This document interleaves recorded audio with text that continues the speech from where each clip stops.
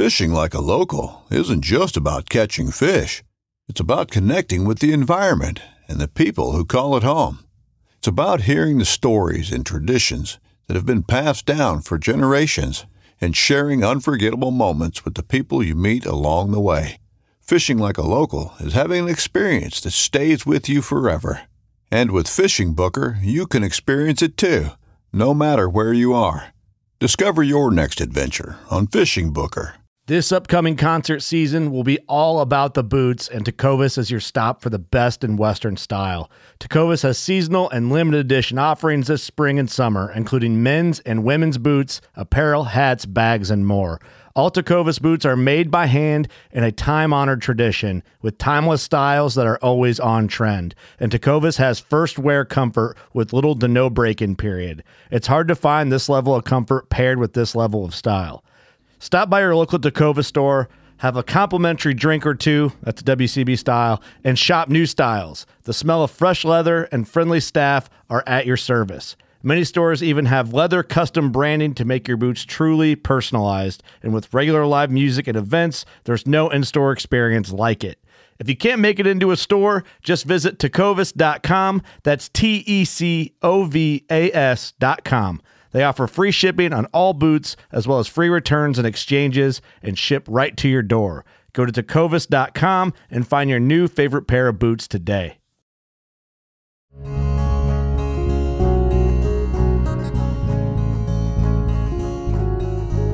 Welcome to the Casting Across Fly Fishing Podcast. I'm Matthew of castingacross.com, where I explore the quarry and culture of fly fishing. This is episode 129, and we're going to talk about fly fishing with kids today. Now, hold on. If you heard that and you say, well, I don't have kids, then that's okay. There's going to be stuff here that is for you because although we're talking in the context of children, this is really kind of stuff that is applicable for getting somebody else into fishing. So I suppose if you don't want to go fishing with anybody, you don't want to pass it on, then I guess this is not for you in toto. However, I can't imagine that is the case if you've been listening to me for any period of time. But before we get to that, two administrative notes. The first one is, I say it at the end of the podcast every week, but I just want to again express gratitude for those who leave ratings and reviews, particularly on iTunes. The reviews are awesome. I really do appreciate it if you just take a second and tap that star rating. It is good for just getting the podcast in front of more eyes and consequently more ears and being able to build this community, which I truly do appreciate. I love hearing from people. I love getting interactions. And again, I like to see this podcast as a gateway into a much, much bigger world of fly fishing and of exploration for you into the topics that I talk about. That's the first thing. Ratings and reviews. Awesome. Second thing, kind of to tag on the end of what I just said, next week, so 7 days from now, I will be releasing another Fly Fishing Accusations, which is where I interact with tweets and comments on the website and emails and messages of all sort. So if you have a question, a comment, or, of course, an accusation, feel free to let me know. Matthew at castingacross.com. I got a really long email, I think 2 really long emails just in the last 45 minutes. So I definitely have fodder for next week's podcast. But if you have something good, then see if you can get bumped to the top of the list. But regardless of if I mention it on the podcast or not, I will get back to you. I promise. All that said, now it is time to get to the podcast proper. Fly fishing with kids. So let me say this. I know that this is the longest preamble in Casting Across Fly Fishing podcast history, but bear with me. I've wanted to talk about this for a long time. I have a number of articles on the website which go back over 6 years now of content talking about fishing with kids because the entirety of my time with Casting Across, I have had children. I have 4 boys. If you've listened to the podcast long enough, you've heard 3 of them, but they are 9, 6, 4, and 2, and all of them have had a fly rod in their hand to one degree or another. The oldest 3 have caught fish completely on their own, and all of them have gone fishing with me on numerous occasions. And this is something that I really am passionate about just because I don't want this to be my thing and my thing alone.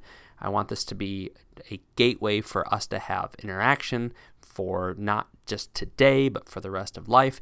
And so I really think there's a lot of good that comes from fly fishing, a lot more than just catching a fish. But why haven't I talked about this on the podcast more up to this point? Well, part of it is every time I think, okay, I really want to do a podcast on fly fishing with kids, I'll get on iTunes or to another podcast catcher or something like that and just scroll through and see the other podcasts that kind of are in the top 25 and see if they are covering that topic. And it pretty much happened every time in the last year and a half, where if I wanted to do one, somebody else had talked about in the previous few weeks. And not that I don't think there's enough space to talk about the same thing really back to back. It's not my preference. So all that said, I actually didn't do that this time. So one of the big podcasts, Tom Rosenbauer or maybe April Vokey, talked about this morning. I don't know. I just chose to do it because I wanted to do it. Partially because my boys were taking pictures of some fishing gear yesterday for me, which was really cool. But a couple of things to talk about. First and foremost, buy your kids a fly box. So buy your kids a fly box. Buy your grandkids a fly box. I actually got this idea from a friend of mine who did this for his future grandkids. I think once he found out that his daughter was going to have a baby, he got a fly box and just started putting flies in it. And even when this baby was teeny tiny, he would put a handful of flies in, and knowing him, he probably would write in a journal or make notes about what fly it was, what the occasion was, why he put it in the fly box, but not so that it could be kept as a keepsake, but that she would have a full fly box by the time she was able to go out and stand with her grandpa in the river and cast a fly rod. I think that was a really cool idea. I have not gotten that advanced with it. All I have done is once my boys are 4 years old, I think is the birthday, then they've gotten it. They've got a fly box, and they just start filling it with flies. I'll give them a couple out of my box. I let them choose things that they think are pretty or whatever. And then every time we go to a fly shop, whether that be a small local fly shop or that we have to run into Bass Pro Shop or Cabela's for something, let them pick out 2 or 3 flies. I mean, you're talking $5 to $7, and they get to pick out anything. They've got tarpon flies in there. They've got size 26 midges in there, whatever they want. And inevitably, what we end up doing more often than not is fishing for panfish. And so they can cast virtually any of those flies and probably get into fish, because what are they picking? They're picking stuff that's buggy and weird looking and bright, and they're able to say, I picked out this fly and I'm catching fish with it. So it's an awesome experience. They take ownership of it. Now that my 3 older boys are tying flies, they can fill that fly box up with just the ugliest, goofiest, but sometimes the fishiest kind of stuff that you can think of. So they have their own box, they take ownership of it, and they're not using my flies when we go out on the river. They have plenty of flies of their own, so there's never any worry about losing flies. There's never any worry about what flies do I have, do I not have. They can just use their stuff. Now, of course, if we're out and there's a fly that I have that they would benefit from using, I am more than happy for them to use it. But more often than not, they have something in their box. And now they're at the point where some of them have multiple boxes and they can't even fit them all in their sling packs. And we have to talk about, okay, well, now this needs to be your bass box. This needs to be your trout box. This needs to be this box, and this needs to use it for in this situation, and all that sort of stuff. But it's theirs, and they have ownership of it. And even if they're maybe using my rod, my reel, they're using other pieces of gear, they know that their flies, what they're catching fish with, are flies that they've chosen, flies that they've tied, and flies that are theirs. So it's just a fun and easy and really inexpensive way to get your kids some investment into fishing. Now, again, this could be grandkids, this could be a neighbor kid, this could be a nephew, this could be anybody. Anybody that you want to get involved in fishing, if you get them a fly box, then now all of a sudden you have a easy thing to do, either as a complete gift the next time the birthday or bar mitzvah or Christmas or whatever comes up. Now you can either give them a dozen flies or just put one fly on the to from tag, and that is something that can be an addition to their collection. So that is my first thought: is give them a fly box. And anytime they have an opportunity to get a fly, even if it's just 1 or 2, get them flies. All right, second thing. Second thing is read to your kids. So do this in general. Read all sorts of stuff. Last night, for example, we read a book about baby chicks, and everybody ended up gravitating over to us. It's just this little book about chickens and how they lay eggs, and then how the chicks come out. It's a picture book. It's probably geared for the 2-year-old, but everybody wanted to be around my wife reading this book about chicks because kids love to be read to. Similarly, same time, I was in the other room reading The Hobbit to the big boys. And what ends up happening after the little chick book comes, the 2-year-old and the 4-year-old gravitate over towards me just because kids want to be read to. Did the 2-year-old grasp what we were talking about in The Hobbit? No, but they like to be read to. And it's something that, I grew up having that happen, and I know that not everybody has had that privilege and luxury and good thing, but I would encourage you to do it. And if you're in fly fishing and you have your own child or you have a child that's in your life, then get a fly fishing book for them. The first one that I want to touch on is actually a series of books. I think we only own the first one. It's Olive the Little Woolly Bugger. Olive the Little Woolly Bugger by Kirk Werner. I'm on Amazon looking at it right now, and you can only buy them used. But I've seen them in fly shops. Every time the fly fishing show rolls around, which again, those were postponed for 2021, but they'll be back next year. There's always plenty of copies of them. You can get them used, and if your local bookstore or fly shop has them, that's a great thing to pick up. And if they have them, I think they're under $20 a piece. I think if you can get them new, they're like $15. But great little book. My kids actually got exposed to this through an app that Kirk released years ago.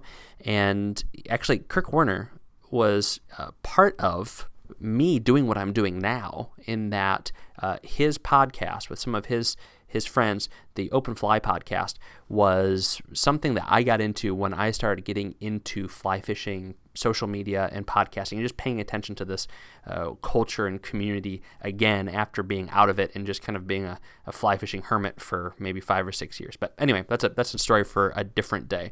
But Olive the Little Woolly Bugger is a great book. It is a cute story. It is fun art. And there's enough bits and pieces of fishing in there that it's a good springboard for you to have conversations with your kids about fly fishing and about using probably the most effective and best fly in the history of the world. Another book that I think is excellent is Down by the River, A Family Fly Fishing Story by Andrew Weiner, and this came out a couple of years ago. And if you listened to the last time my kids were on, I'm pretty sure one of them gave this as their recommendation. You know how I give my recommendations at the end of every podcast? I had my kids give their gear or fly fishing item recommendation, and I think one of my boys gave Down by the River. This is a great story about a family fishing together, and again, the story is good. You get to hear this little kid go fishing with his mother and grandfather, and he gets to hear Grandpa's fishing stories. Then he gets to actually go fishing with Grandpa, and it's a great story. The artwork is fantastic. I catch my kids with the book open, looking at the front inside cover and the back inside cover, which have all the fly patterns with their labels on them. I catch them doing that often. So it's a cool book. The story's great, but the pictures and the artwork are just fantastic. So definitely check that one out as well. Andrew Weiner has done work with the Mayfly Project also, so there's just some good stuff there. So read to your kids. So the first thing, get them a fly box. Secondly, read to them. Or if you are a grandparent or an uncle or a neighbor, and if your kid fishes or doesn't fish, then this is a great opportunity to get them something. Hopefully you're buying books for your kids. Hopefully that is something that is in the realm of ideas for gift giving. And if the kid doesn't have a lot of books, then this is going to be something novel and unique and different. And be like, hey, it's like an iPad, only you can touch it and you can smell it and you can, instead of swiping, you just turn it and, the batteries never die. And maybe I'm dating myself a little bit, and maybe I'm getting a little bit preachy, but there's just something so very good about a kid having a book, reading it him or herself, or having it read to him or her. So books are good. So fly box, books. Thirdly, low expectations. So you want to know something that I have learned? Have low expectations for when you take a kid fishing. And I'm not saying this to say it's going to stink. It's going to be a grind. It's not going to be any fun. But if you anticipate being able to fish yourself, and you think that you're going to have all these Kodak moments of them holding up giant stringers of a dozen trout like on the front of the Eagle Claw hook package, then you are going to be sorely mistaken. Do those days happen? Yes, those days happen. There's days where it's just fish after fish, and you're tired before the kid is tired. And those days will come. But more often than not, it's 5 minutes of fishing and then chasing butterflies.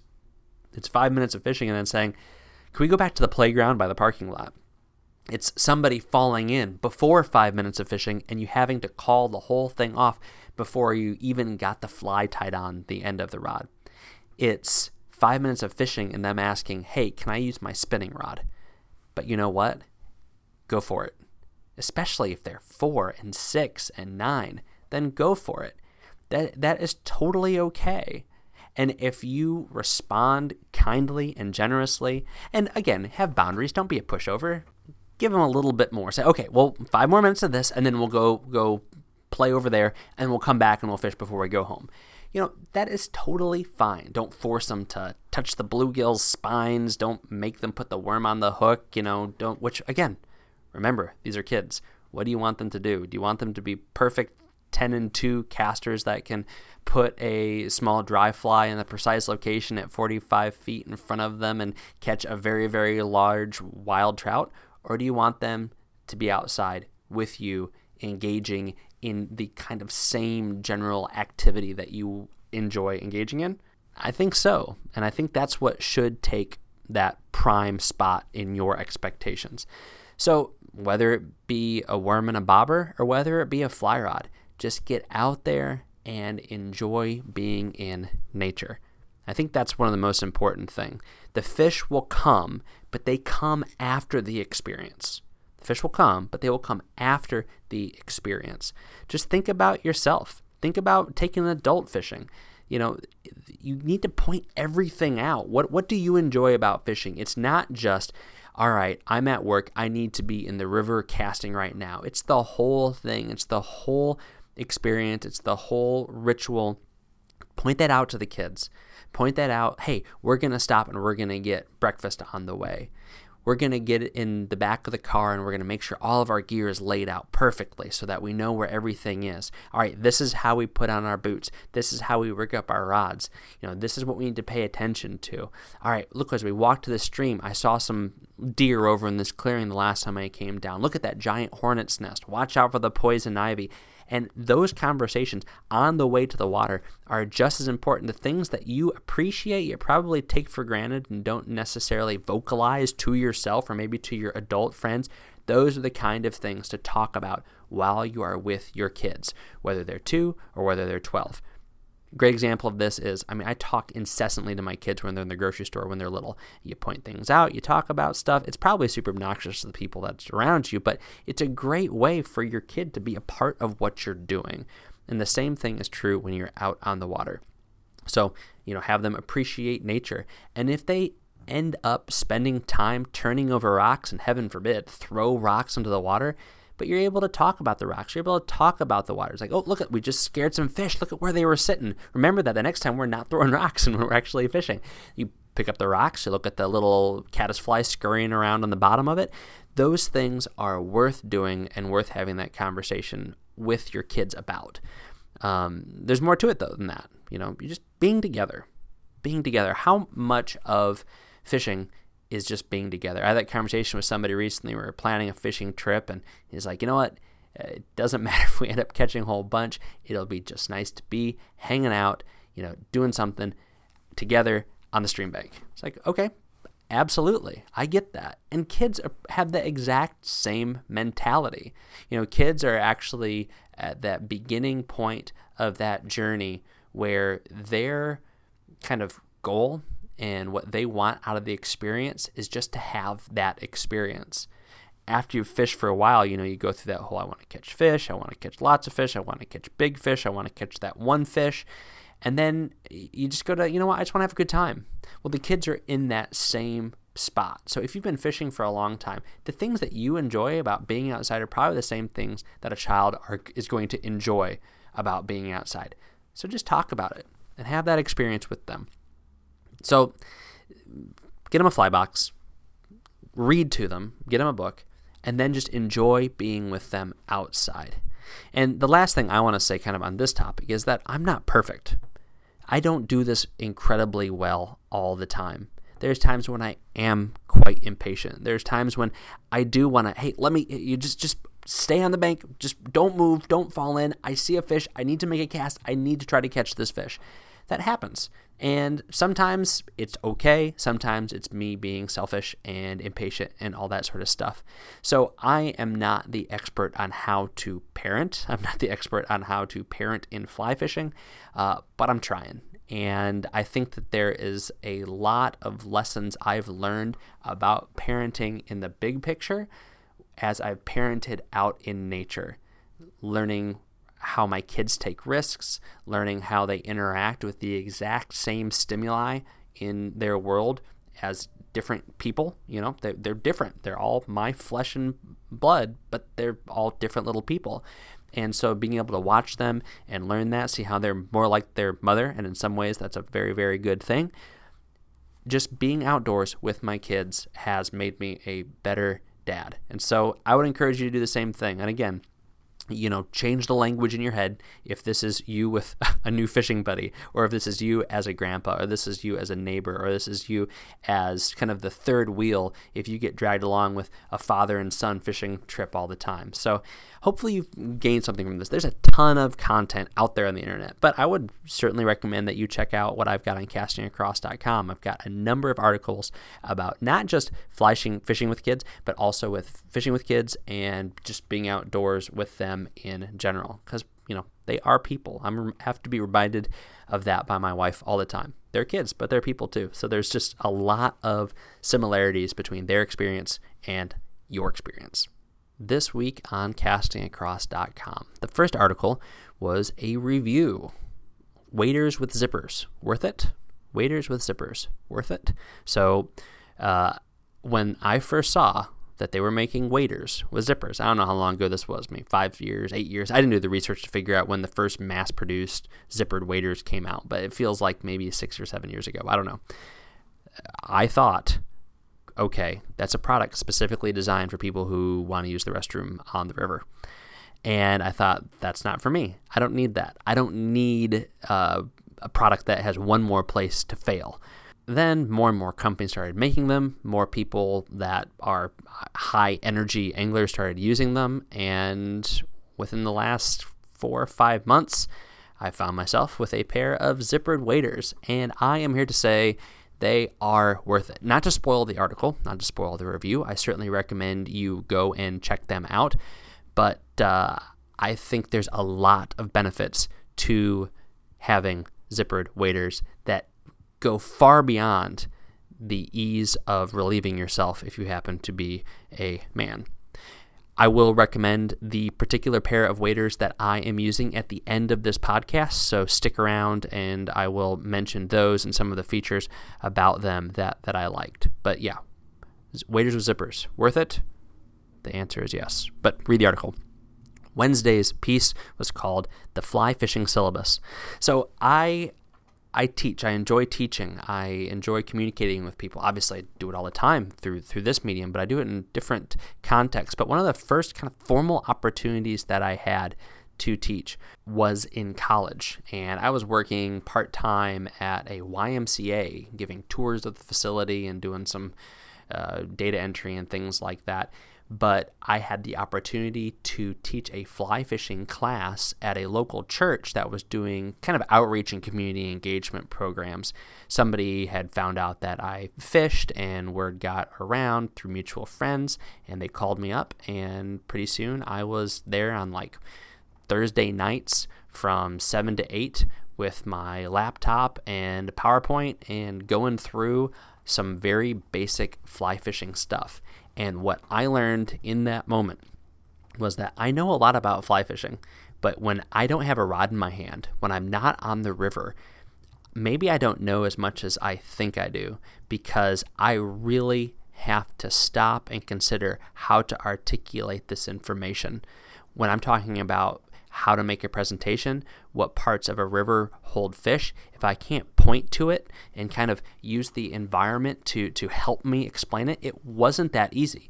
And so this is one of the first opportunities not only to teach in a formal capacity, but it was an opportunity to learn something about my fly fishing, but also my ability to communicate. And so I've said this before on the podcast so many times. I've written about it a lot because I think it is really essential, because if we can communicate something, that is how we know that we actually grasp that information. Of course, this is all assuming they have it right. I mean, certainly you can talk all sorts of nonsense all the time, but if it doesn't have any basis in reality, then I guess it doesn't matter. But again, this is just fly fishing, and so we're talking about, why you should use a 3-weight in the mountains and a 6-weight for trout on big rivers, and all the little things that are in there. So that article was called The Fly Fishing Syllabus. This week on the podcast, my recommendation is the Escape Zip waders.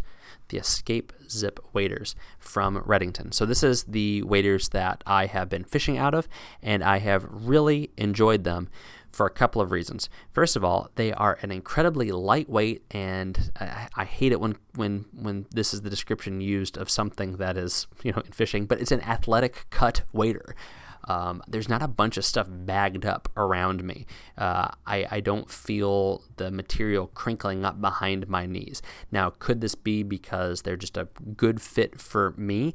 I think that that's part of it, but I also think that they were tailored just to be a little bit more streamlined than your average pair of waders. That being said, they come in the long sizes and the king sizes, and I'm just looking 1, 2, 3, 4, 5, 6, 7, 8, 9, 10 different sizes for the Escape waders. I like them also because they are pretty feature light, in the sense that there's not a bunch of stuff to get hung up on. There's an interior pocket and there's hand warmer pockets, and that is really it. I mean, there's belt loops, there's little integrated gaiters, there's the comfortable enough shoulder harness system, but the shoulder harness with the buckles and all that, really don't even use that, because the great thing about zippered waders is that you can unzip them, put them on, up to your waist, then slide your arms through the already attached the suspenders, and then zip them up. So you're not having to do that little game where you're flipping them over or reaching under your armpit and then over your shoulder. But heavy duty from the waist down, lighter from the waist up, and for $299.99, that's what it says on the website, so it's going to cost you $300. It's just a great pair of waders. I have other waders that don't have a zipper that retail at over $300, and these are completely comparable to them in their technology and their seams and all that sort of stuff, but they have the zipper. So if you are interested in getting a pair of zippered waders, then definitely check these out. Oh, the other thing that I like about these, they have a button closure at the very, very tip top. So where that waterproof zipper terminates up at your collarbone, there is a snap that goes from one panel to the other panel, which means that if you are zipping them up or down, you can snap that, and then you can zip with one hand a little bit easier. So I think that's kind of a cool feature that Redington decided to include in the Escape Zip waders. Oh, and lastly, they were super duper wet the other day. I was in the saltwater, and so I had to rinse them off, and the pockets on the front drained incredibly well and dried out almost immediately. I know that's a small thing, but for me, I don't like stuff staying wet. So for me, that was a very good selling point. So there will be a link to the Escape Zip waders, not only on the show notes for this podcast page, but also at the bottom of my Waders with Zippers Worth It article. Thanks for listening to the Casting Across Fly Fishing podcast. Please subscribe in your favorite podcast app and rate this podcast in iTunes. Then head over to castingacross.com, where you'll find more info on this podcast and 3 posts a week on the people, places, and things that go into the pursuit of fish.